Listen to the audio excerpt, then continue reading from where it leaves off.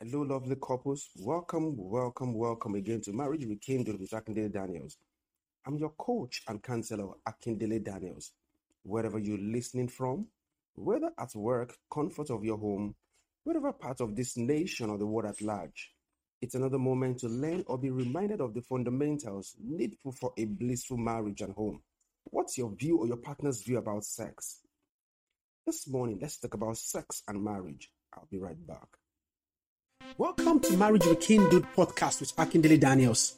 The major goal of every couple is a blissful marriage and a wonderful home. For more than 20 years, I have been mentoring and counseling couples and singles on different platforms on achieving this purpose.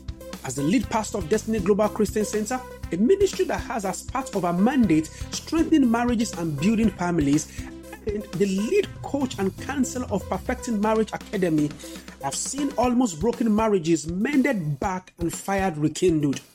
Welcome to another moment of learning how to achieving your goals of a blissful marriage and a wonderful relationship with your coach, Akindele Daniels. Enjoy listening. Welcome back as we consider the topic, sex and marriage. Never in the history of man from one generation to another has people been very sexually active. Seduction, lust and morally degrading public show of nudity has worsened it. We live in the age of sex.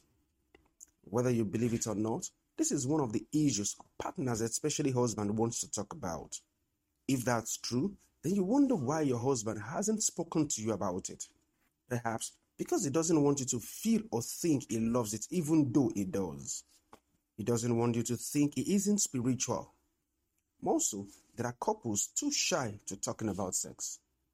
It's expedient to realize most major marital crises have sex as an underlying reason. It's commonly said, if you want to keep your man, give him good food and great sex. Sex and love are interwoven, though perceived differently. Sex is a show or demonstration of love for a man. However, the evidence of love is the reason for sex for a woman.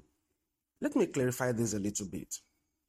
Husband perceives sex as one of the major way, if not the major way, of showing them you truly care. On the other hand, your wife gives her body because she knows and sees you truly love her. Thus, she could be a bit resentful for sex when your action or show of love contradicts your words. For example, she comes back from work exhausted, angry about what her boss did or her inability to complete her task or the misbehavior of the children. These issues were our concern. Rather than giving her the needed listening ears at that point, you waved it aside, pretending as if they weren't real issues and she noticed it.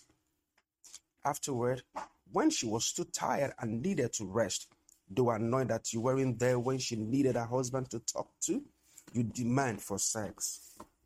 This is one of the common sex turn-off scenarios that occurs in marriage. Unfortunately, most wives feel raped rather than being made love to by their husbands. But wait a minute, why should talking about sex be seemingly weird to married people?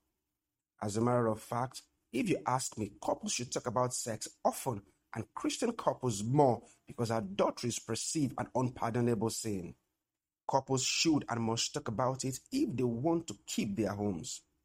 It's needful, hence Apostle Paul in his letter to the people of Corinth talked about it.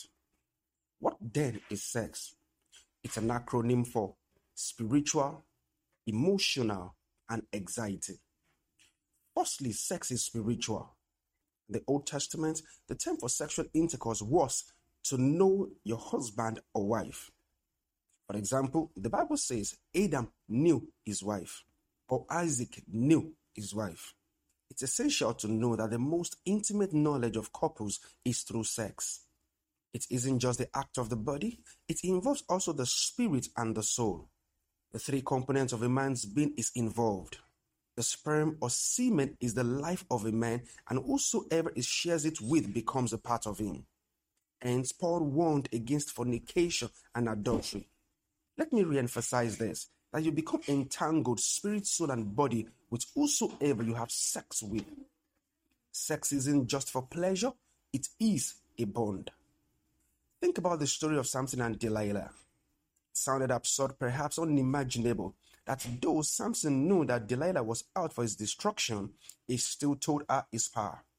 It was born to her through sex, thus became so irresistible that he had to tell her the source of his strength.